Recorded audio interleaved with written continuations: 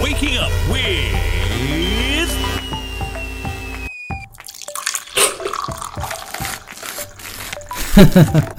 Shivraj Prashad, your host on Good Morning Grammar.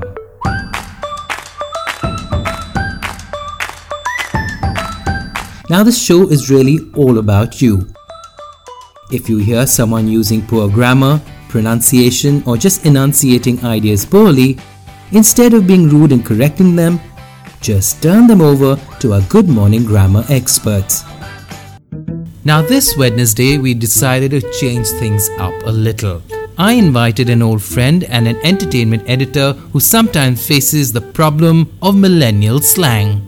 Hi, I'm Pooja Talwar, the Executive Editor, Entertainment and Lifestyle with Good Times. So my pet peeve actually is the use of millennial slang that's made its way into scripts that are sent to me to review. And many a time I've made a total fool of myself by pointing out to a social media post by saying, hey, you've used incorrect English. And many a young eyebrow has shot up high saying, hello, TBH. TBH apparently is to be honest. SMH is somehow. Well, guys, somehow I do not understand half the words you use because they mean something else to me and my generation. Now, goat is the four-legged creature that goes meh? No, apparently goat now means greatest of all time. Lit is, well, as we say, oh, it's been lit beautifully. Lit here means something that's got them super excited. Now, tea for us was a cup of tea to soothe our calming nerves. Me craving a cup of tea on a rainy day. Tea here means, hey, why don't you spill some tea? Give me some gossip. My recent discovery being on fleek. Apparently, it's a word you can use in place of on point. Now, how is a generation that grew up poring over the Webster's dictionary and referring to Wren and Martin understand this? But according to the millennials, they're creating a whole new language, and incorrect English is woke now. It's the internet slang.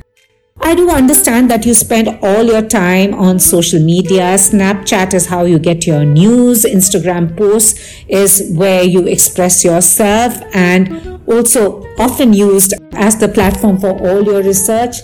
But I actually feel that it's extremely lazy and nothing can beat the traditional form of writing.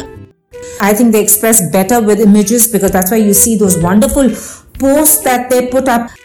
There's a counter argument that says that they feel with technology, they want to use words that take a shorter time to type and are easier to use. But do you really think that we'll have books that would be written using this slang and news reporters and editors actually having a discussion using words like woke, on fleek, lit and OG?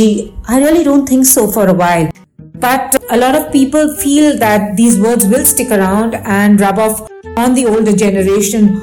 As of now, my only request to this new generation is read up. Just read up. Go to that bookstore, pick up those books. Nothing beats the pleasure of turning a page and have a dictionary in hand. Now, it's in the palm of your hand. You can use your phone for that as well. Learn up new words and read up editorials. You learn something new.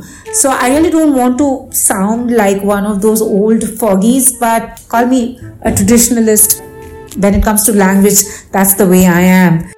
Well, I'm waiting to see a millennial dictionary and I'll be the first one to pick it up so that I can be woke enough as well. If anybody wants to contact me, find me on Twitter. It's Pooja_Talwar, and on Facebook as well. I'm PUJATALWAR, and thank you so much for having me. I hope what you heard was useful, but we'd love to hear from you as well. You too can feature on any episode by sending in your request or feedback with a voice message on WhatsApp on +91 962 547 5442 or via email at shivraj@brevis.in. we'd be happy to read out your message here or even play it on an entire Friday special episode. Have a good day and stay tuned for another fresh episode of Good Morning Grammar.